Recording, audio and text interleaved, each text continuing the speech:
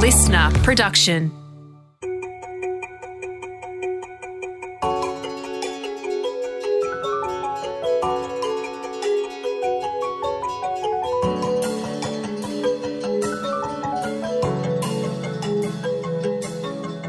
Welcome to Concussion, where Professor Vicki Anderson helps you understand everything important you need to know about head injuries, the lasting effects it may have, or whether it's just nothing to worry about. So Vicki, you mentioned at the start there's a split between 75% and 25%. 75% of kids are fine and they're happy to just get back on the horse, but there's 25% who are the non-responders that need a bit of extra care. Can you tell me about that? Yeah, so they're the kids that at 4 weeks still have considerable symptoms. So many are only back at school part-time and most of them haven't gone back to regular sporting activities. So their life is really limited. And these are the ones we worry about. And so we term this group the symptomatic or persisting symptoms group, and we see that as abnormal. So from a clinical point of view, our observation is that by that 4-week point, parents are getting quite worried, reasonably so, I would say. And so I often see those kids at that time point where parents are getting worried. They go to their GP and then they might go to another medical specialist, so sports medicine physician. Some of them go to neurologists and neurosurgeons. A lot of them are really looking for brain scans to make sure their child's brain's okay. So they'll often go to the neurosurgeons and so on. From that point, what tends to happen is that those folk will make a diagnosis of persisting symptoms or delayed recovery, and that's when the rehabilitation or the intervention starts in earnest. And it can be along a number of different lines. Every child has a different set of symptoms. Yep. And so... Are there any main ones that we look out for? There are. There's some generic ones, headache and fatigue, Yep. Generic. So all kids who are still symptomatic at that point will have those symptoms. And so we kind of see that as needing to be part of any intervention that we do.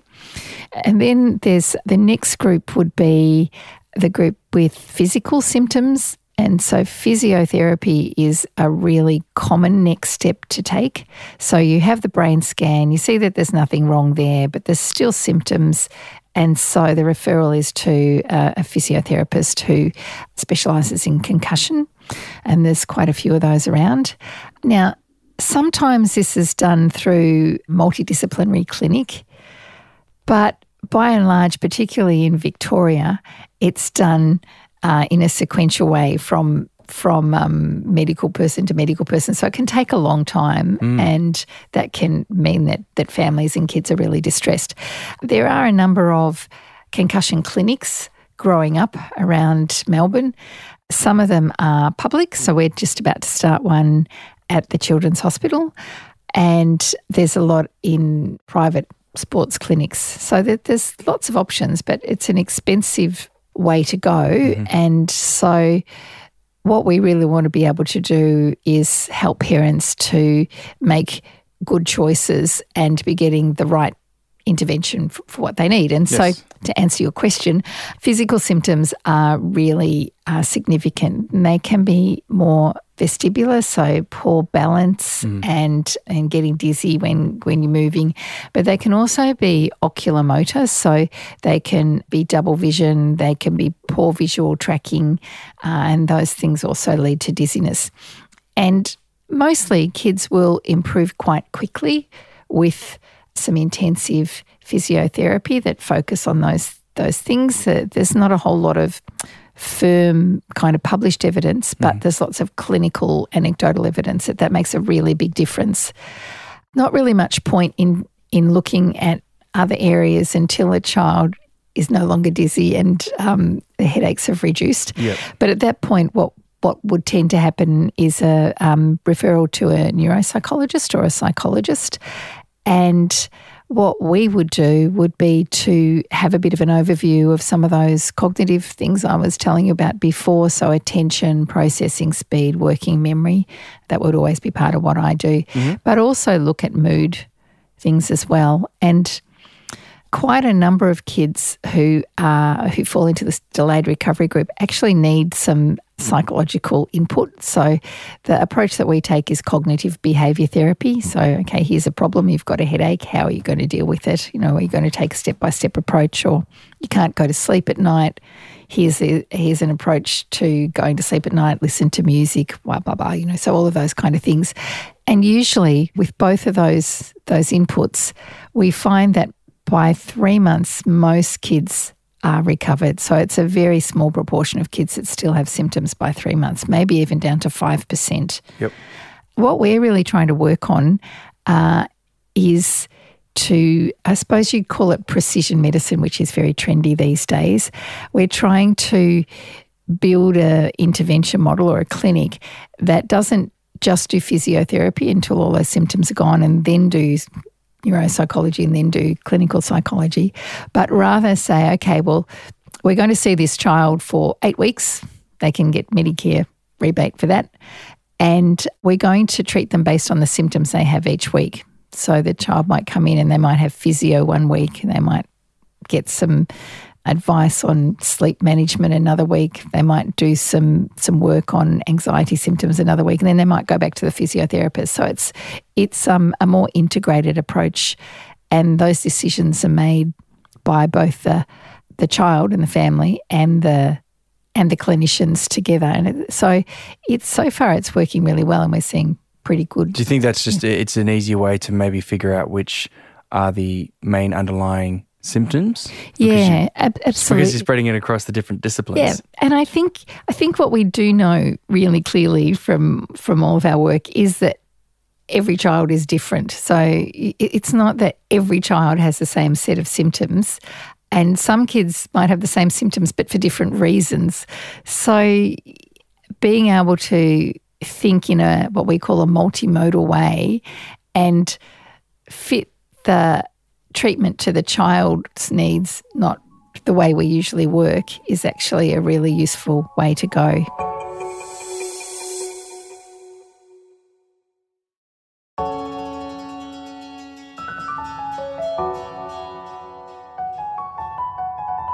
Do you think that factors like age and sex and temperament have a part in this?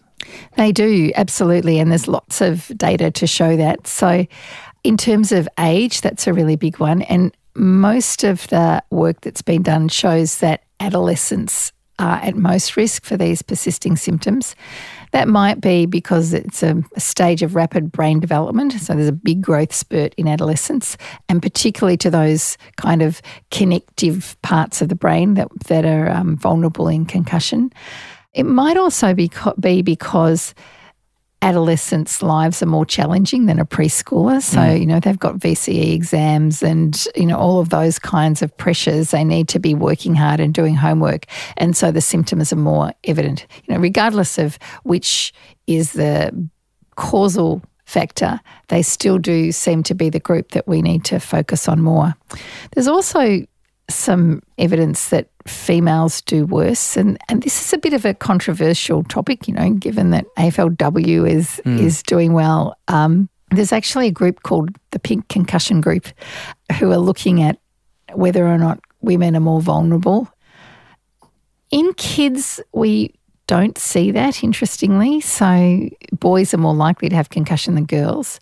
Girls tend to have more severe concussions because they'll be the cheerleaders, or they might be fall off a horse, which is more severe than the typical competitive sports injuries.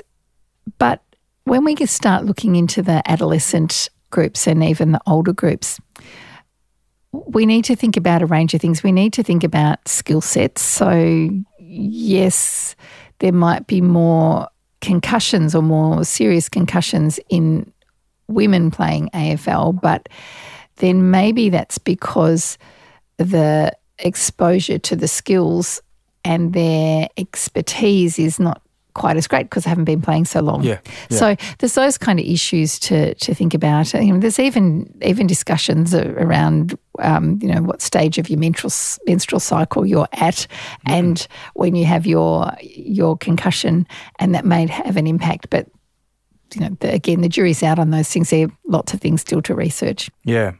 The last thing is your temperament, and I think that is a really critical factor. What we see is more anxious kids, and interestingly, more perfectionist, high-functioning kids tend to be overrepresented in that group with delayed recovery. They seem to be more focused on how a concussion might impact their future goals than a child who is less perfectionistic and maybe has a different set of goals. Are you able to diagnose how long the recovery process is going to take, or does that change all the time? It changes all the time, and there's now lots of work going on to see if we can more accurately predict that.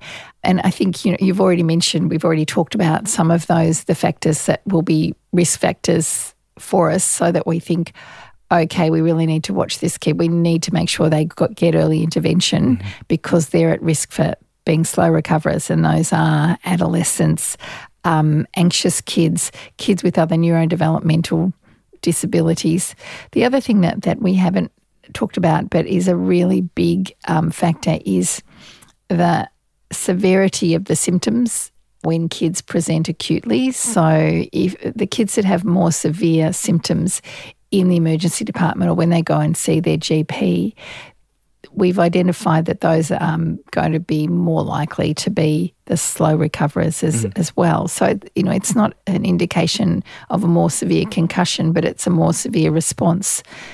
And I suppose that some of the work that we're doing looking at that is looking at the microscopic things that happen within the brain after a concussion. So there's a thing called a metabolic cascade that means that there's a whole range of consequences that go down to a very microscopic level that you can measure in blood. And so the argument is that these blood markers will change after a concussion, and perhaps they might be good predictors of long-term outcome too. And there's lots of groups around the world who are doing that and starting to get some interesting findings. What do you mean by consequences? So the consequences will be in terms of those kind of generic symptoms that we see. Okay. So it's quite tricky because some of these biomarkers that you look at, you will see immediately after an injury they are impacted, so they might go up really high, and others are flat, and then a few days later they'll become higher. So there's, again, lots of complexities, but it's a really promising area for us to better understand things at a micro, really at that micro level. And that's something that potentially could be treated, so it's even more exciting. Concussion was produced and presented by me, Matt Dwyer. Audio production by Darcy Thompson, and the executive producer is Jennifer Goggin. Special thanks to Professor Vicki Anderson.